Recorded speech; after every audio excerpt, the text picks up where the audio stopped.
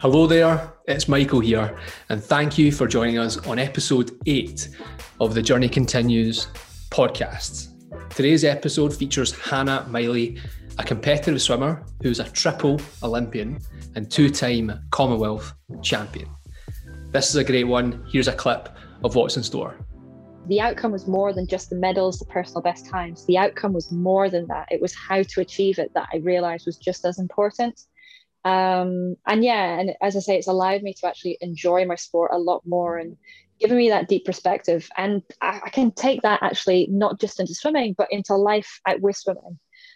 Because at some point, I am going to have to hang up my goggles and, I'm not going to get gold medals for getting around the supermarket the fastest. I'm going to have to find different ways to kind of get that self-gratification. And for me, I realized that, those processes, goal setting, finding your purpose, they all actually are important for me for life after sport as well. Hello everyone, I'm Michael Corrigan, and this is the Journey Continues podcast, where we speak to interesting individuals about how they've navigated the challenges in their lives. Our mission is not to provide advice, but it is 100% to provide insight into what our guests were thinking and feeling through these times so that you can cherry pick the information that resonates with you the most. Today's guest is Hannah Miley, a competitive swimmer who has represented Great Britain at 3 Olympic Games, as well as being the Commonwealth champion in 2010 and 2014. Today, we're going to explore Hannah's journey and how she's overcome some of the challenges she's faced along the way. Hannah, welcome, and thank you for being on the podcast. And thank you very much for inviting me. No, I'm really excited for this one. This will be good, a good conversation. So a good way to end the week on a Friday. Excited for it. Cool. So do you maybe want to start off with how it all started and what your story is? Yeah, so I basically splash around for a living. It's a very unusual sport. Swimming is something that you see, once every 4 years at the Olympic Games. But for me, it started from a very young age. Dad threw me in the pool when I was about 3, taught me how to swim. And just as I was growing up, I just felt more comfortable being in water. It just felt like that was my sort of extra bubble. I could live in my own head. I was a very imaginative child, had great vivid imagery and creativity, and it always seemed to come about when I was in the pool. And I used to think I was a mermaid, used to think I was flying. So, those sorts of bits kind of kept my sort of imagination pretty much in check. I have incredibly floppy feet, so I would give it 100%. I'm very, very competitive when I was younger. I'd always try and, even schoolwork, like I had to finish my schoolwork first, or I had to get the best score. Like just the competitive side in me was just inbuilt from such a young age. And I did other activities as well, tried to do, a bit of running, tried to do team sports like netball, and having incredibly floppy ankles, great for swimming, not so good for land-based sports. I can trip over on a flat floor. Like I'm just not that coordinated.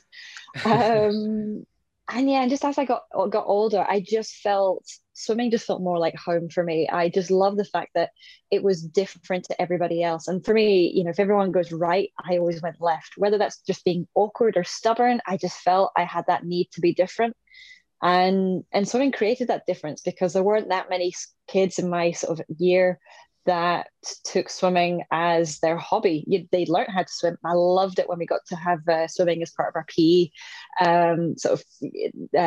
sport in our class. And, I guess I was a little bit of a show off when I was younger because I always tried to find ways of making it effortless. But it wasn't until I was maybe 2000 and I was 10 years old and I was watching the Sydney Olympics for the first time. And, I enjoyed watching swimming, but for me, I loved doing swimming. For me, I loved being in the water rather than watching it.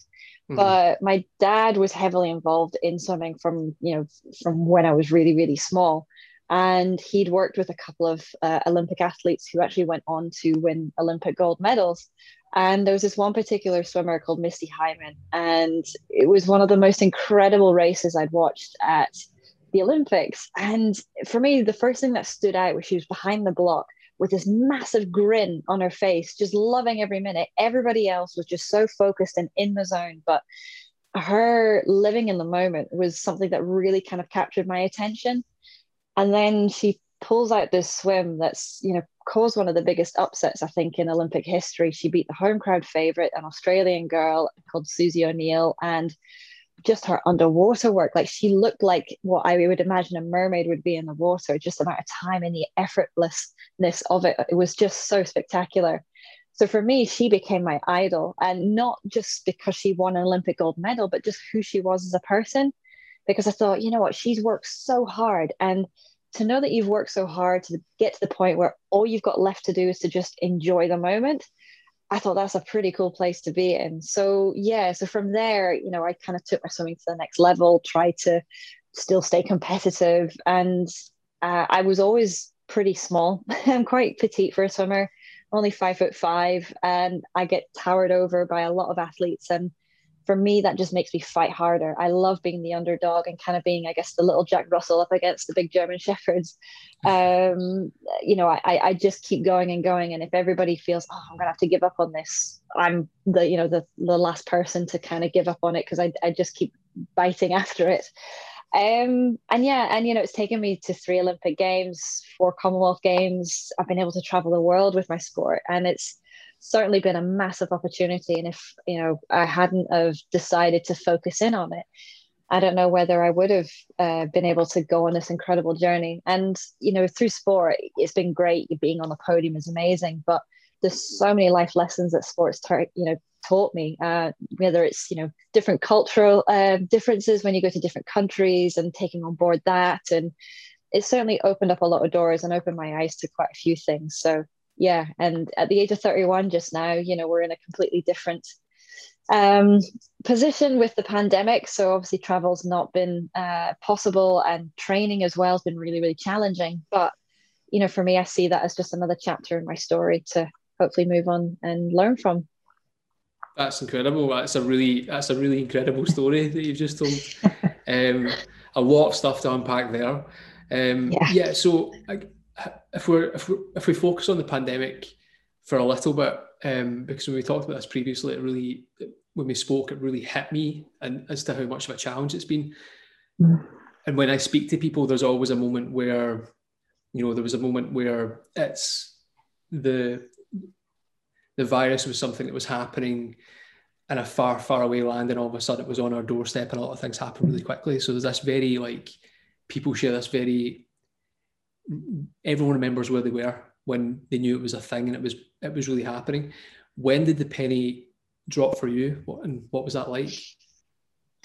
It was kind of a build-up. So I was racing in Northern Ireland in February, and ironically, I actually had a chest infection. So whether I actually had COVID or not, I don't know. But it was quite bad. I had it in January, and I just couldn't shift it. And then not racing in Northern Ireland, and there was talks about it, and a couple of people were coughing, and my coach, my dad, and the sort of sports physiotherapist that we had was kind of joking, going, oh, if they got COVID. But it didn't really kind of twig that this was going to be a massive issue. It just felt like, this in December, January time, you talk about the flu and the common colds, and you just try and avoid people who are ill. So it just felt like it was one of those sort of bugs or illnesses going around that you just think, all right, just avoid people that are coughing. Then I was racing again in March, and I ended up with actually a really bad shoulder. So I actually couldn't finish the competition in March. But little did I know that was the last time I was going to be in a swimming pool, because then all of a sudden it was, you can't train. So it did pretty much happen very quickly in that sense. But I was aware that it was building up, just lots of talks of people saying, I think it was, we heard Swim Ireland had shut down a lot of training centres and everything was going into lockdown. And we were thinking, is that going to come over to us? We're not sure. It's been talked about, but nothing seemed to kind of be building up to this big thing. And then, a couple of days after not, pulling out that competition, it was like, yep, you're not getting back in the pool. And there was no indicators to, how long it was going to be for, what the process was for, just sit tight for a couple of weeks, or is it a couple of days?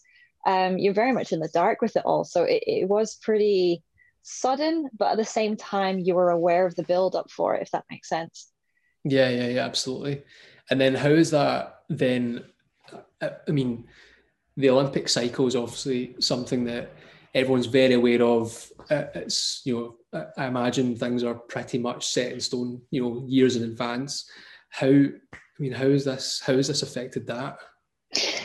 Massively. I mean, it's the Olympic year. It's like out of all the years for this to happen, it was one of the biggest ones because you work off a 4-year cycle. So you build up your training for 3 years, and then the year leading into the Olympics, all you've got left to do is to just fine tune things, work on your psychology, because you've got that foundation of work. And the hardest part was knowing that each day I spent out the water, I was watching that block of work, that huge foundation that I spent so long working on, just being chipped away and getting less and less.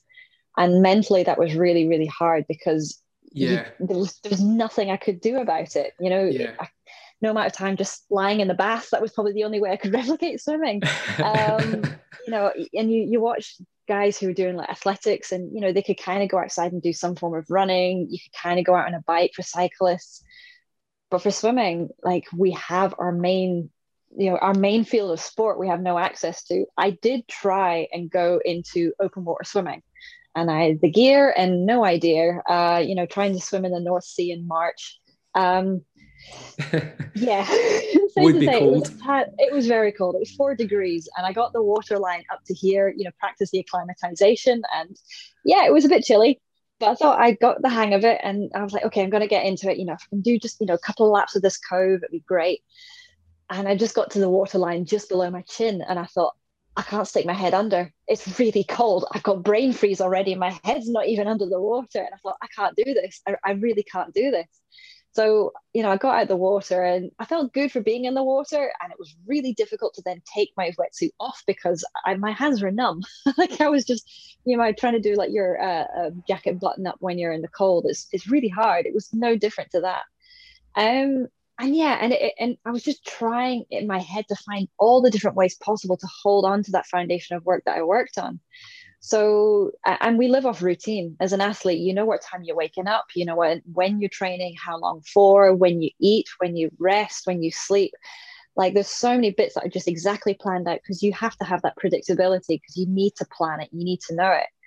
And it just threw everything out the water. And I had in my head that, coming into the Olympic Games, this was going to be my last year in swimming. I was looking at retirement. So I was thinking, from September 2020, I was going to look at, life after sport.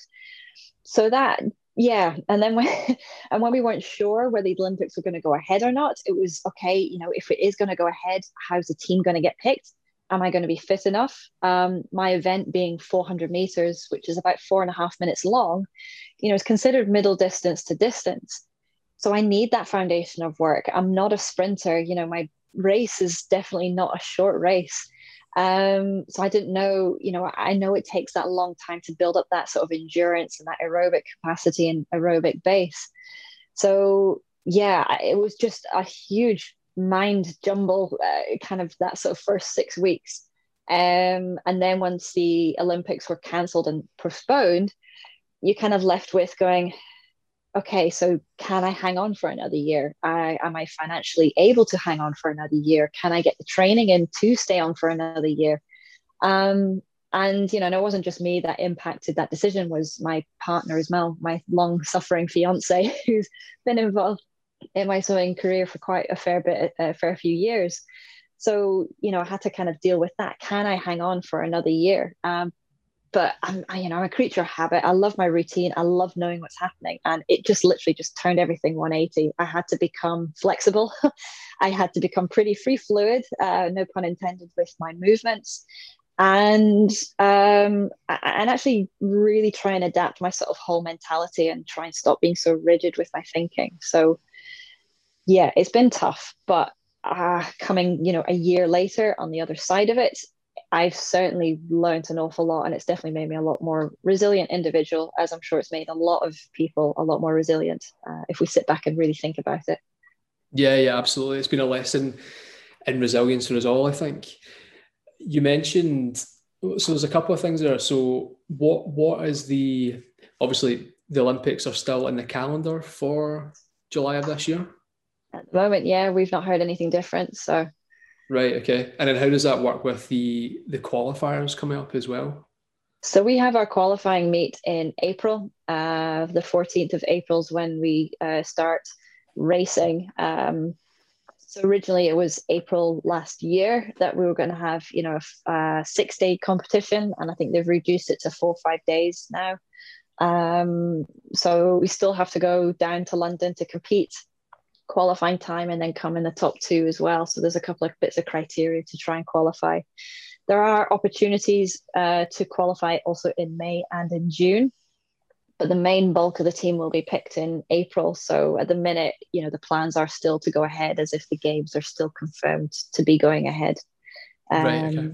Yeah, so training at the minute has been very, very disrupted, and whether I can qualify or not is very much up in the air, but I kind of have the mindset now as well. I'd like to give myself the opportunity to. And on top of, all that's happened with the pandemic, I also had shoulder surgery in October. So it's certainly been a tough year as an athlete, I guess. There's people out there that I'm very aware of who had more, definitely a lot more tough sort of situation than what I've been in. But yeah, it's yeah, I'm getting through it.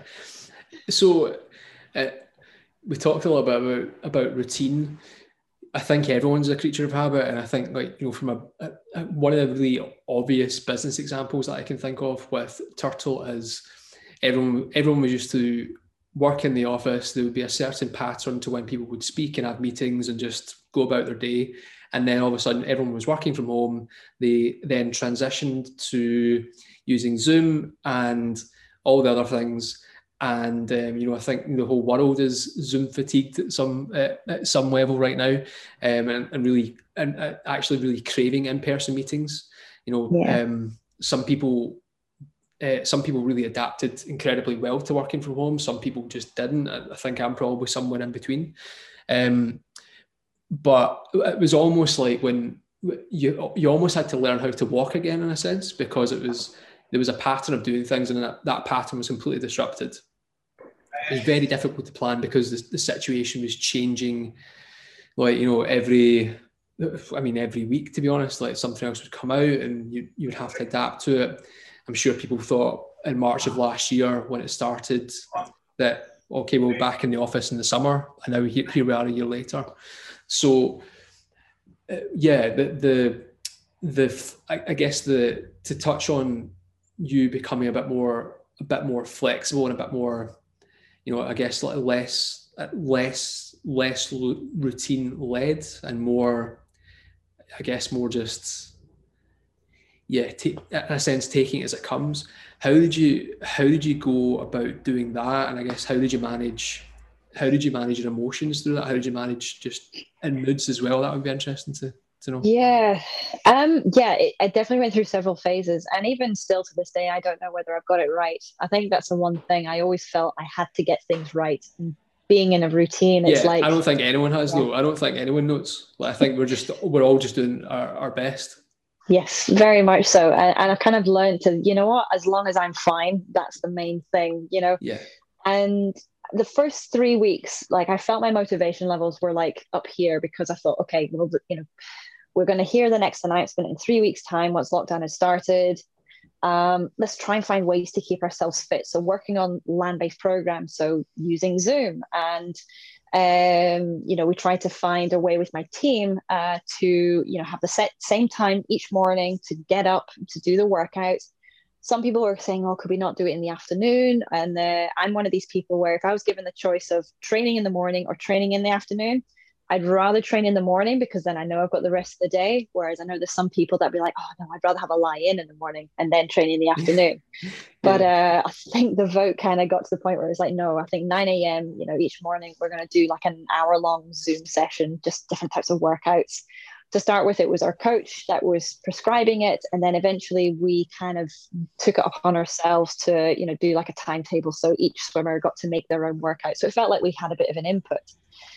But after 3 weeks, you could tell motivation levels were starting to wane a little bit. And for me, especially after 3 weeks, when you found out lockdowns extended even more, I just plummeted into this really kind of dark place. It was just frustrating. There was no sight as to the end of it. And I actually kind of found that my dog became my sort of like savior in that sense of routine, because I'm used to my alarm going off at 4:30 in the morning, 2.5 hours of training in the pool, food, and then training another 2.5 hours in the afternoon with a possible 1 hour, 2 hour gym session in the middle. So I'm pretty busy all the time. And then to suddenly just stop and not do anything.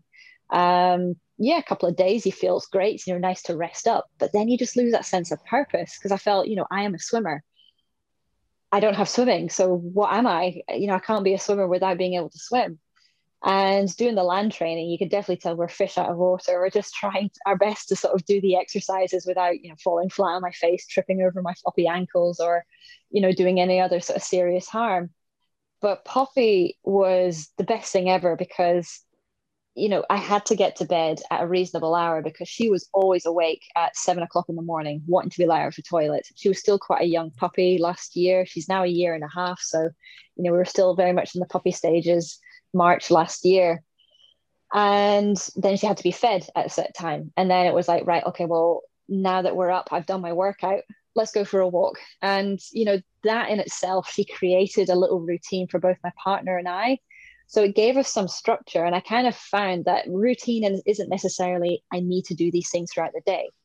It's a sense of structure, a sense of finding that purpose, so that once you finish the day, that, okay, I've used that time effectively. Because that's one thing I didn't realize actually lockdown's given us. It was time. I always felt, I don't have time to do that. Don't have time to do this. And actually now it was like, I've actually got too much time. I don't know how to fill it. So we kind of found, the best thing to go from being highly structured and routine is to actually just create a little bit more of a structure, so that each day, I wasn't sleeping in until 2 o'clock in the afternoon. Poppy definitely wouldn't let me do that. It just wouldn't be fair for her. But at the same time, I've definitely felt my well-being just feels a little bit better for that, because you can still eat and drink at the same, it's amazing how if you eat at the wrong times or leave it till later, how, it can impact your sleep. You don't eat dinner until like 9 o'clock at night, you're going to struggle to get to bed. And then if you struggle to get to bed, you're going to be tired when you wake up in the morning or sleep in later. So it all I noted it had a big knock-on effect. So I had to kind of create my own little structure and routine, to keep me motivated in a sense, but also realize that it's okay if it doesn't stick to it, as long as I feel like I can achieve something at the end of each day. That gave me that sense of purpose to keep my motivation levels up, even when it dropped, because that was hard. That was very hard. Yeah, it's interesting. So there's a couple of things there. So quick question. So you mentioned at the start, and you mentioned there as well, where you said your motivation dropped after maybe 3 weeks. Is that because you didn't have anything to aim for, in a sense? Because it was always changing? Very much so.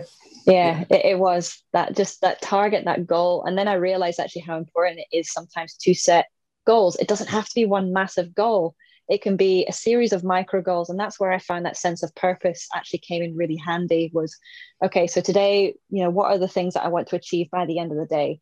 And just a little and often actually really helped give me that sort of target, something to aim for. And that's helped pull my motivation levels back up.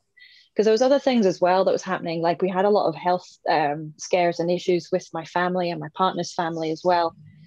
And the worst part was just feeling useless, not being able to actually physically go and help.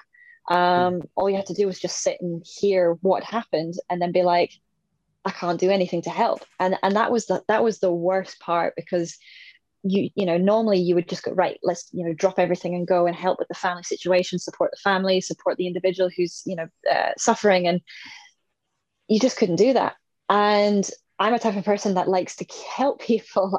For me, I really enjoy doing that. And to not be able to do that was it was awful, because I felt like, I hope my family feel like I am thinking about them, and I want to go and help, but I can't. And yeah, that really played a lot on my mind, and just made me feel very frustrated, very upset. And emotionally, it was really, really hard. And it's something that I definitely don't want to go through again.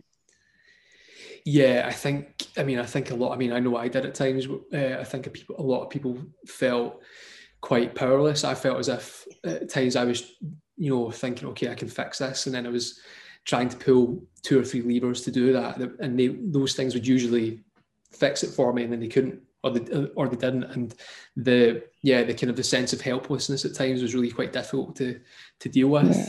Sorry, on you go. No, I was going to say one of the things that really helped me was a strategy I call it's control and can't control. So sitting down with a piece of paper and you draw a line down the middle, and you have two columns. One column you write control at the top and then can't control on the other side. And you literally just list all the things that you actually have control of.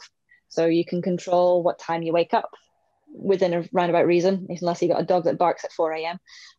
You can still choose to stay in bed, you can control, when you have your food, you can control what you eat, you can control what clothes you wear, you can control if you decide to have a shower or not, those little bits. But then write down a list of things that you have no control over. Like, we have no control over the weather. We have no control over what the government's going to say. We have no control over what's going to be said on the news.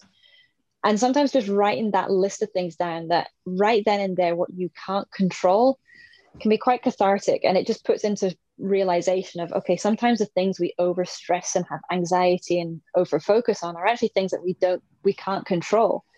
So I tend to rip that down the middle, look at that piece of can't control and all those words, and I just roll it up into a ball and actually put it into the bin. So for me, I'm physically getting rid of those aspects that I can't control. So I can put all of my focus in on, okay, well, I can't control those things.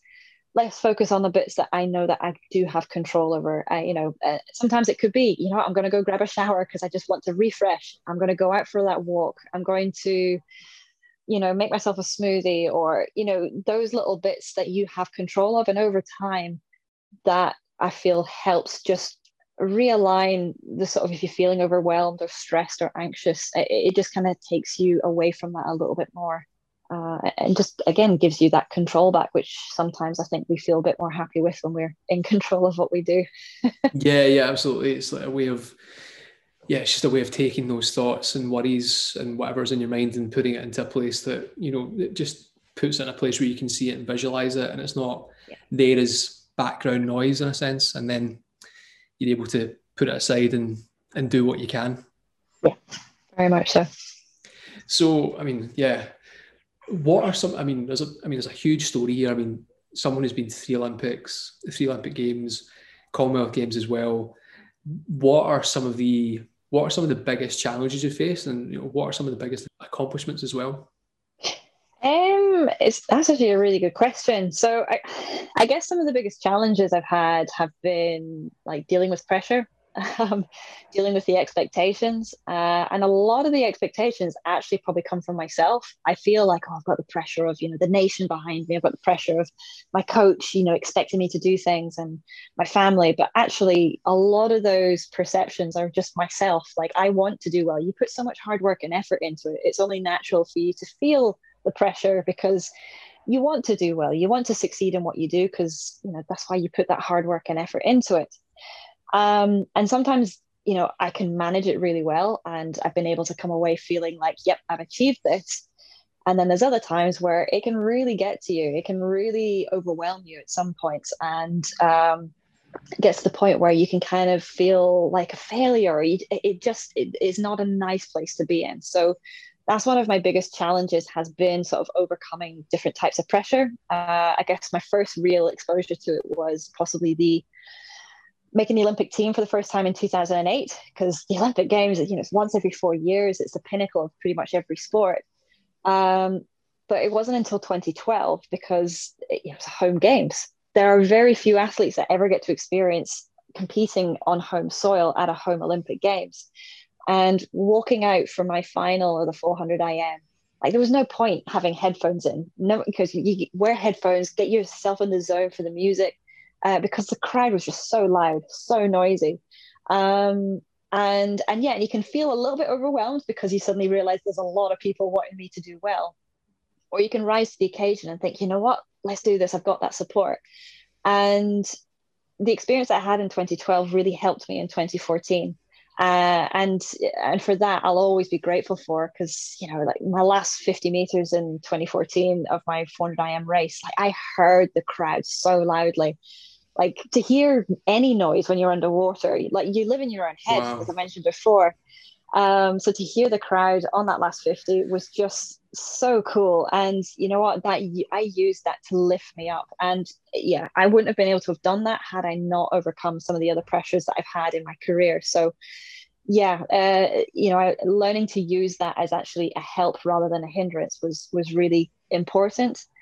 Some of the other hurdles, I guess, have been injuries. I'm currently going through, rehab at the minute with a current injury, and you get little niggles. And I've had stupid mistakes, like I've dropped a weight on my finger, crushed it, and burst it open. I've dropped a weight on my chest. I'm obviously not very. I need to be monitored when I'm in a gym because I seem to be dropping weights left, right, and center. But then my mindset is, okay, right, well, my fingers all stitched up, I can't use it, but I've got 3 other limbs working, right? Let's try and find ways to use these other 3 limbs. I had surgery in my ankle in 2018, and I thought, right, okay, so I can't get in the water because I've got stitches, but I can get my upper body in the water. So I was walking on poolside with my moon boot on, and I literally had like a crop top on, knelt on poolside, and just dunked my upper body in the water and just sculled the water. So I had no idea whether that was the right thing to do or not, but for me in my head, it kind of kept me, it kept me going and kept me sane. So whenever I'm faced with a hurdle, I do try and find ways. I guess that's my mindset, is I think outside the box. I think, okay, the solution isn't going to be straightforward. I'm going to have to look at other ways to kind of get around it. And I guess some of my successes come from that, because I guess success for me has changed over the years. I used to think success is being on the podium and winning medals. And 2016, the Olympic Games in Rio was possibly one of my biggest life lessons ever. Missing an Olympic medal by 1500ths of a second. If you ever sit with a stopwatch and try and start and stop it for 1500ths, it's very small. There are athletes who have lost out to medals in even shorter time to that. But for me, that felt like that was my last opportunity at trying to get an Olympic medal. And by not getting it, I felt, well, what's the point? Why do I keep pushing myself through this? Why do I want to be an athlete? The whole point is to win medals, to feel my self-worth was more. I genuinely felt that my self-worth depended solely on this Olympic medal to prove that I was worthy enough to be up against the best in the world. And it was one of the biggest struggles that I went through, but actually one of the best life lessons, because I've come to terms with, well, what actually does success mean? It's more than just the medals. For me, it's the ability to still get up at 4:30 in the mornings to go training, to be in the water and actually enjoy the moments. Misty Hyman being there, working hard and just living the moment. Success for me is being happy and content in what I do, not feeling the pressure from everybody else, and actually the process towards the outcome. So I have, again, another thing to write down in the can't control section is I have no control over the outcome. As much as I'd love to think I have control over an outcome, I don't. So for me, the only bit I have control is the process to get there, like how I, turn up to training each day, the different goals that I set that aren't number related, but actually more physically related. And I've actually been able to enjoy swimming and training a lot more now. And it's helped me so much going through my injury just now. And even, the Commonwealth game win in 2014, I've learned that, yes, being on the podium and winning it was just incredible. But the year leading into it was actually one of the hardest years ever. I was getting my butt kicked every time I raced. I had a lot of self-doubt. I was really struggling with motivation, and I felt I was training the hardest I'd ever trained, but it never came to fruition whenever I raced. And being on the podium was great, but I realized that actually it meant more because I overcame my self-doubt. I overcame my fears of failure, and I overcame the expectation as well that I kind of put a lot on myself. So yes, apologies. That's a very mishmash answer to your question, but it's still going. Like, my journey is still going, and I'm sure there'll be many highs and lows to add to the list. Definitely. And here for hours talking about them, but yeah. Definitely. So there's definitely a recurring theme of, for lack of a better way of putting it, mindset, and then just the point of view of how you view. So, for example, how you view pressure. Is that something that will affect you in a negative way, or do you actually maybe perhaps not even term it as pressure? You just are excited by the almost the intensity of the moment. And then you talked a lot bit about the enjoyment and the process rather than the outcome as well. Like can you think back? What were the things what were the penny drop moments for that? What were the things that really flipped the switch and incited that change? It was when I was sitting on the sofa in 2018, literally the day after that I had the surgery done on my ankle, because I'd reached a point where I was just fed up. I wasn't happy with how I was swimming. I actually had even told my coach, you know what, I don't think I can go on to Tokyo. I cannot do this. I'm just burnt out. I am done. I just don't seem to be meeting the expectations. I was still struggling to talk about Rio. And I thought, right, well, having, a couple of weeks break from whilst my foot recovers, it's going to be a good thing. I'm going to need that time away. I think I lasted about 24 hours before I realized how much I actually missed the water and actually missed training. And then I kind of saw it as a puzzle, being like, right, well, how am I going to stay fit? Let's think of other ways to keep my cardiovascular working. Okay, so I can't run because obviously it requires my ankles loading and all that, and I can't be standing up or on my feet. I can't spin. I can't row. Okay, it's not leaving me very much option for cardiovascular output. So then I realized the skiing erg machine. I don't know if you've seen it. It's like a rowing machine, but vertical. Yeah. I thought, right, well, if I get one box, put it in front of that, grab the handle, sit down on the box, and then I just did skiing, like the vertical skiing. And I was getting some really good heart rate spikes and I loved it. And for me, it felt like, this is an actual puzzle. And then getting back in the water and training again, listening to my body. I had my first competition and I kind of also immediately went back into that anxiety of, what if I don't do well? What if people laugh at me because I'm going really slow? And I suddenly thought, right, well, what two things can I do well within this race without looking at the time? Well, I've been working on fly kick off the wall because I need my ankle to move. And I want to make sure that I finish really strong, because missing a medal by 1500ths of a second, I need to nail those finishes. So those are the two things I had in my head. So I executed the swim. And as soon as I touched the wall, the one habit that a lot of athletes do as soon as you finish is scoreboard, like where the scoreboard is. Look, where did you place and what was your time? So I gave myself about a 5-second delay where I thought, right, did I achieve goal 1? Did I do fly kicks off the wall? Yeah, I did. Although there was 150 where I didn't. So, okay, kind of met that goal. Did I breathe in the last 10 meters, finish strong? Yeah, I can safely say that I did that. Then I would turn my attention to the scoreboard. And it took me a little while to realize it gave me a completely different perspective of my time. If I'd looked at that time to start with, I would have been like, oh, that's really slow. That's so slow. I'm like, put 30 seconds on my PB. That's terrible. But because I'd made those goals and I achieved it, I thought, well, that time, okay, so those goals gave me that time. What can I do now to step up and move on? And I started really enjoying it. I started, instead of immediately looking for that gratification of what time did I go, I started realizing how important it was. Well, how did I swim it? Did I swim it to the best of my ability and work on the little details? And as the year went on, my times were dropping and I didn't have to think or worry about my times. They actually started naturally getting quicker. And it meant that I was constantly thinking and evolving how I race and how I basically achieved the race, the outcome. So yeah, that for me, that was possibly my biggest sort of aha moment. And it wasn't until I got to the British Championships where everyone was qualifying for the world champs. We'd made the call that I wasn't going to aim for it. I knew that I wasn't going to be ready for it. So I went into the meet for the first time in 15 years where I had no pressure or expectation to make a team. And I loved it. I actually was I had such a big grin, and it was almost like you're going in with the rose, colored glasses on, and they were just taken off. And suddenly I was looking at my swimming and the sport from a completely different perspective. And I think they actually have a video. I don't know whether I'll be able to find it, but they have a video of me finishing my heat swim. And everyone's looking at the scoreboard and I'm looking at the timing pad and I'm like tapping the wall with my thumb going, right, goal 1, did I achieve that? Goal 2, did I achieve that?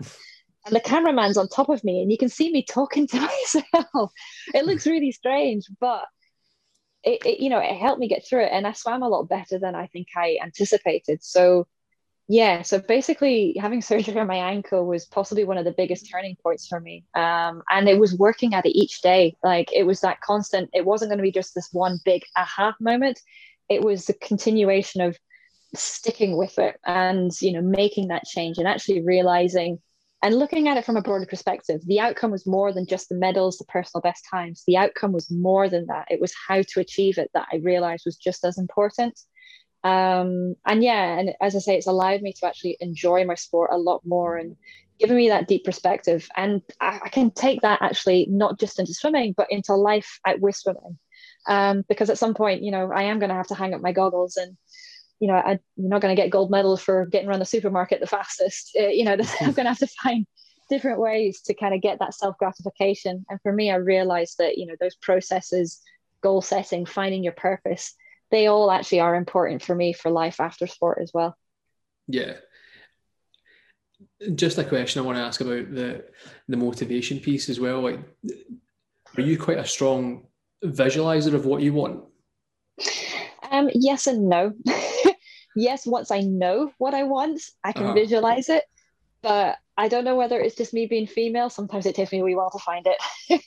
I can have it's like a big box of like scattered that's like, oh, I want this, but then there's that, and then oh, actually no, there's over there. I can yeah, it takes me a little while to like narrow it down. And once I narrow it down, I can then focus in on it.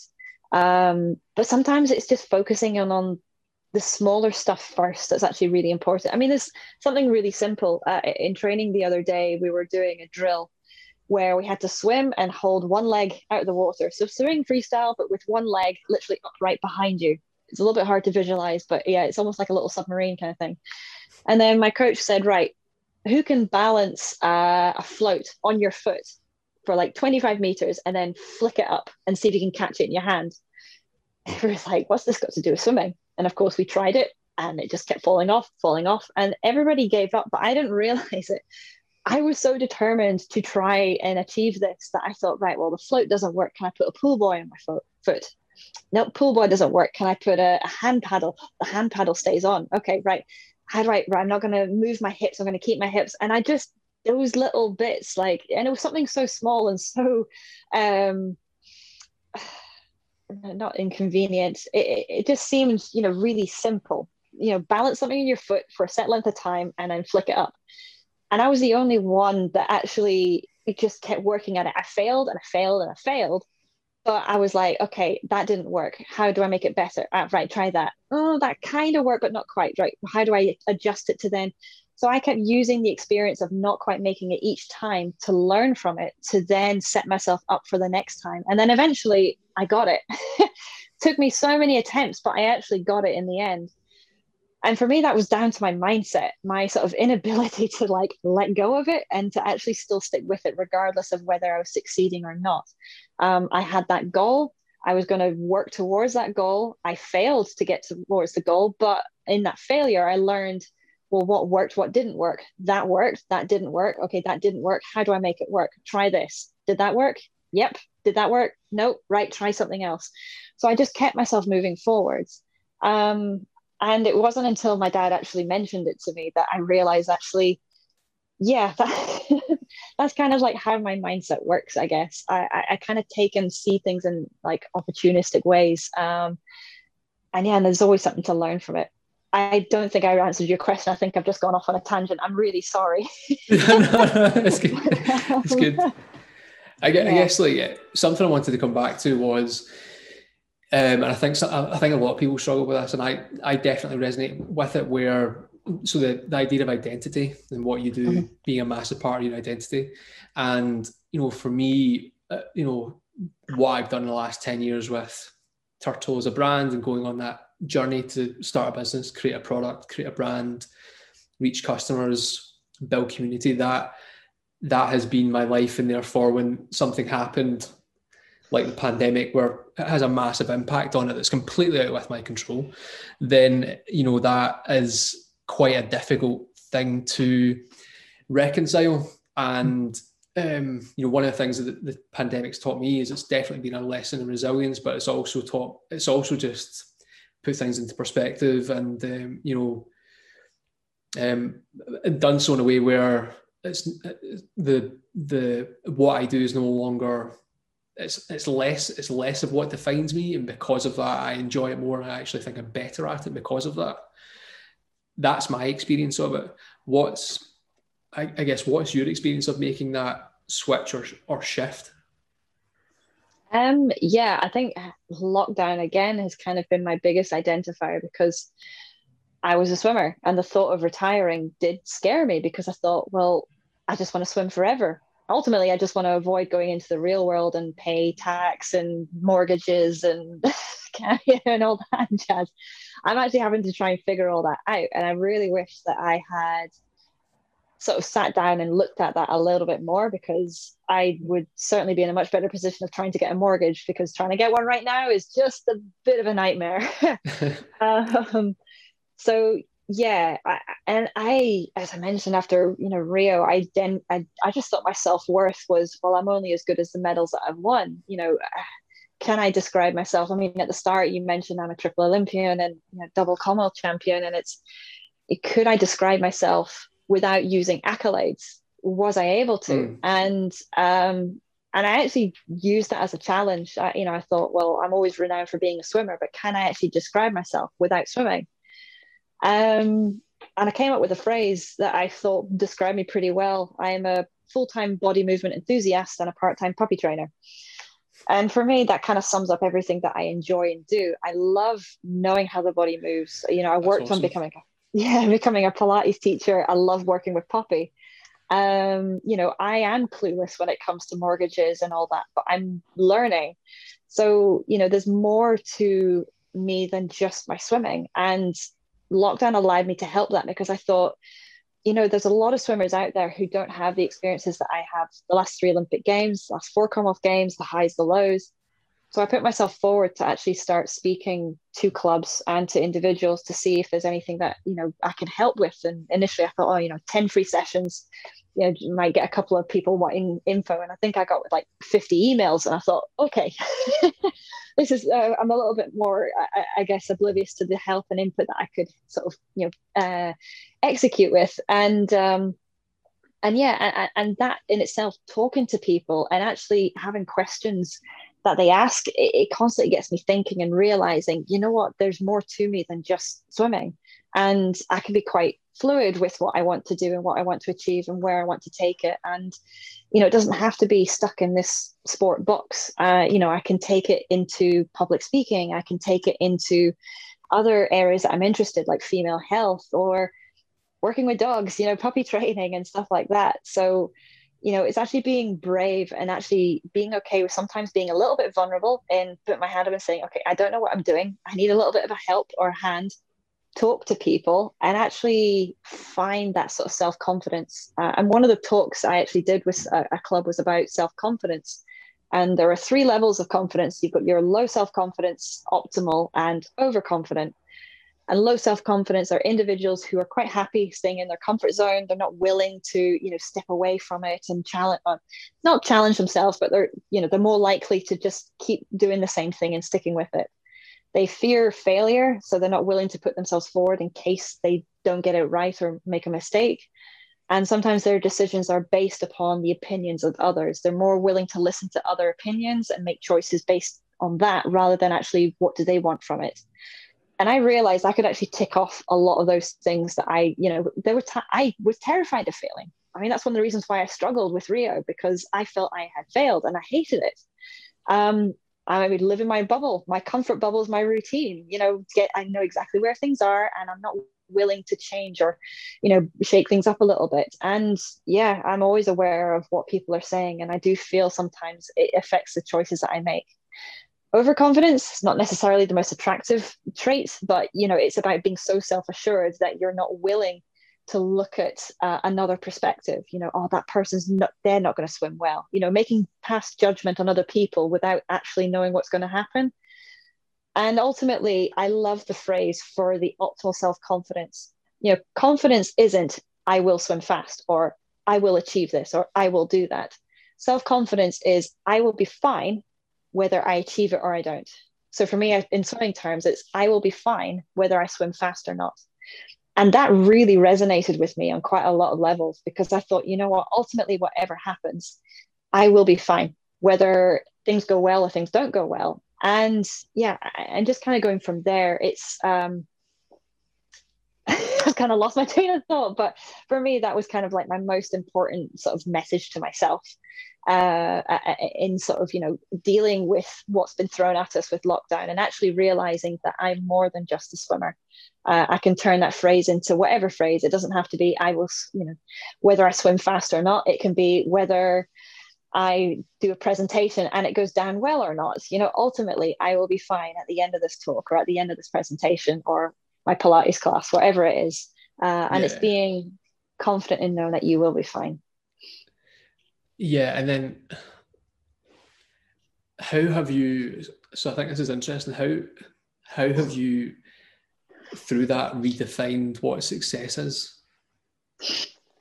Yeah, I think it's aligning what's important to me. And definitely during pandemic, my family and health has been a huge thing that's been really important. And I guess a little bit of self-trust and self-happiness. So, I used to think I had to swim in order to make myself happy. And I realized that there are actually a lot of other things that make me happy. And they're small little things. Like Poppy, at the minute, we taught her she can't come up on the sofa unless we have a set blanket. Now we've got a box that we put the blanket in, we take it out and all that. She now actively goes and gets the blanket herself when she wants up. And just seeing her try to get this blanket out the box just makes me laugh. And it just makes me so happy, because I suddenly feel like, oh, we've taught her this little boundary and she understands. And, you kind of have that sort of special bond. So, she will always make me happy. And helping others as well. Like, I've really enjoyed working with a lot of young athletes. I've worked with a couple of people in business as well on certain talks that I've done. And knowing that, at least one person goes away with something that they've resonated with what I've said, for me, that makes me happy as well. So my success has certainly become a lot more broad spectrum than just, I need that medal, I need that first place, second place, third place ribbon. I need some materialistic item to define that moment. I've realized that those moments are defined purely on my emotion. Like, if I'm happy with it, that's success. If I feel like I've achieved my goal, then that's my success. Doesn't matter what anybody else thinks. As long as I'm fine, that's success. That's awesome. I love that. I love that. To go off on a slight tangent before we get back to the main conversation, what trick? There was a trick you told me that you taught Poppy. Oh, I've taught her a couple. She can pack my swimming bag. She can. I love that. I love that. She gets a blanket. I mean, the blanket's more of a duvet. Like, she will literally, and it's funny because I put a couple of other duvets in there, but it's just one duvet that she'll get. It's the same one each time. She'll literally pull it out the box. She'll tidy up her toys. So I've got a box and, toys are scattered around, and I'll say, right, tidy. And she'll put them into her box. And then that's when I suddenly thought, if I put my swimming bag down, open it up and actually scatter my swimming stuff, can she pack my bag? And she can. But as soon as she gets a snorkel, though, she thinks it's a stick and she'll run off with it. But yeah, I've really enjoyed working with her, the different tricks and stuff. And I'm hopeful that we can work on some scent training, because being a spaniel, oh my goodness, her sense of smell is very good. Like, we don't need a Hoover or a Roomba or wherever it is, because she's self-activating. She will clear the floor up pretty quickly. But yeah, I'm always looking for trying to work with different things. And even like, just teaching her has taught me a lot about communication, because she has no idea what I'm saying. I can like say a whole sentence and you can tell it's like, I don't know what you're saying. But if I say it in like a normal tone like this, she's like, okay, Hannah's content. But if I suddenly go like change my intonation, she's like, oh, what have I done? What have I done? Or if I'm really happy and excited, she's like, oh, what are we going to do next? So I realize the power of communication is more than just the words that you say. It's your body language. It's your tone of voice. So she's taught me an awful lot on communicating, and especially when we're not speaking to people face to face, we're behind a screen. that's going to be so important when we do get back into sort of the social groups, and actually, learning the power of interaction. So yeah, Poppy's taught me an awful lot on that. That's awesome. That's awesome. And then I guess it's now March 2021. Can't quite believe it. Yeah. What are your plans going forward then? So at the minute, I've been creating a couple of workshops for female health. I've really enjoyed learning a lot about it. I didn't realize actually how much I didn't know about female health. It wasn't until I spoke to Georgie Brunevals from Fitter Women in March that I realized at the age of 30, I thought I knew my menstrual cycle, and no, I didn't know it at all.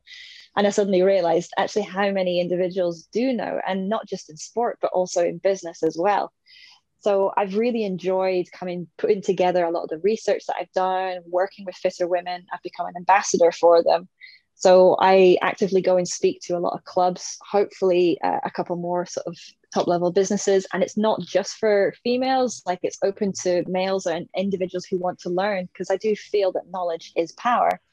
So working on creating in-person workshops so that hopefully once all this is finished, we can actually do face-to-face work, because I think there's a lot of cool examples and tasks that hopefully can make it more than just death by PowerPoint sort of thing. I've really enjoyed as well doing talks, so kind of building up, I guess, looking back, that self-reflection on my story, the little bits that I can pick out on that can hopefully resonate with people, whether it's through motivation, Olympic mindset, goal setting. There are so many. Sorry to interrupt. There are so many insights. There are so many insights. You're very good at that self-reflection and understanding.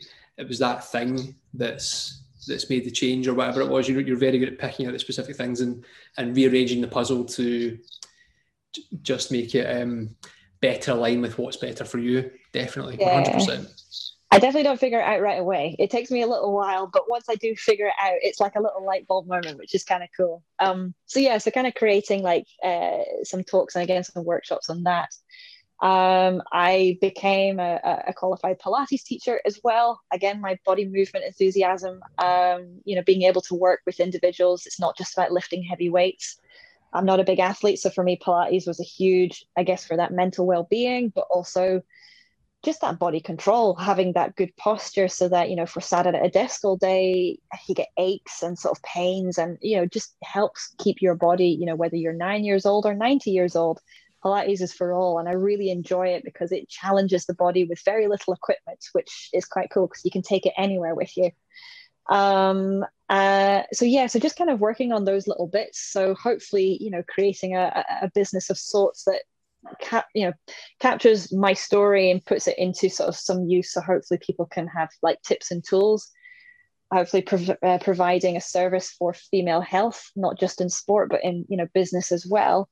And then hopefully, train up maybe up and coming athletes to then be able to present it themselves. And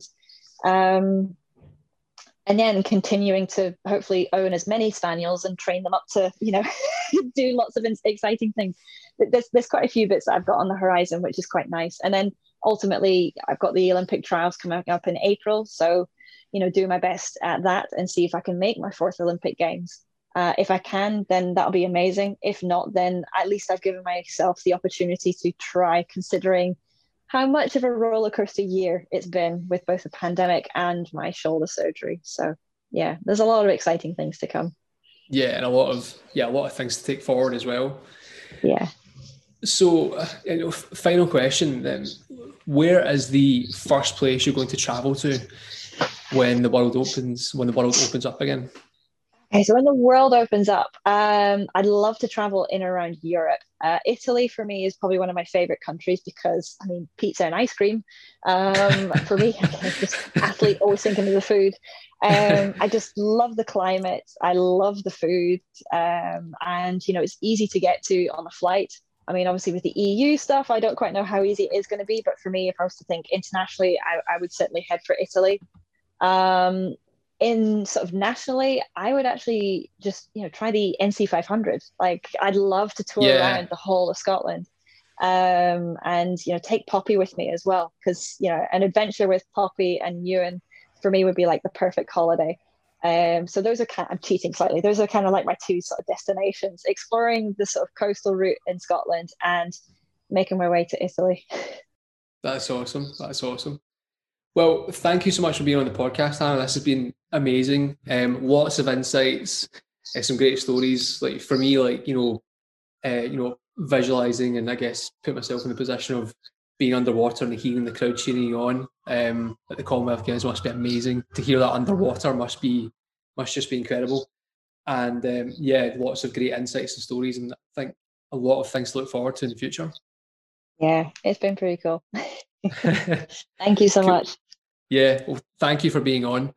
Cool. Well, thank you for watching, everyone. If you're watching this on YouTube, please subscribe and hit that bell. If you're listening on Apple or Spotify, please follow and subscribe as well. We have lots more content like this coming up, so please tune in. Let us know what you think. And yeah, thank you so much for watching, and we'll speak to you soon. Take care.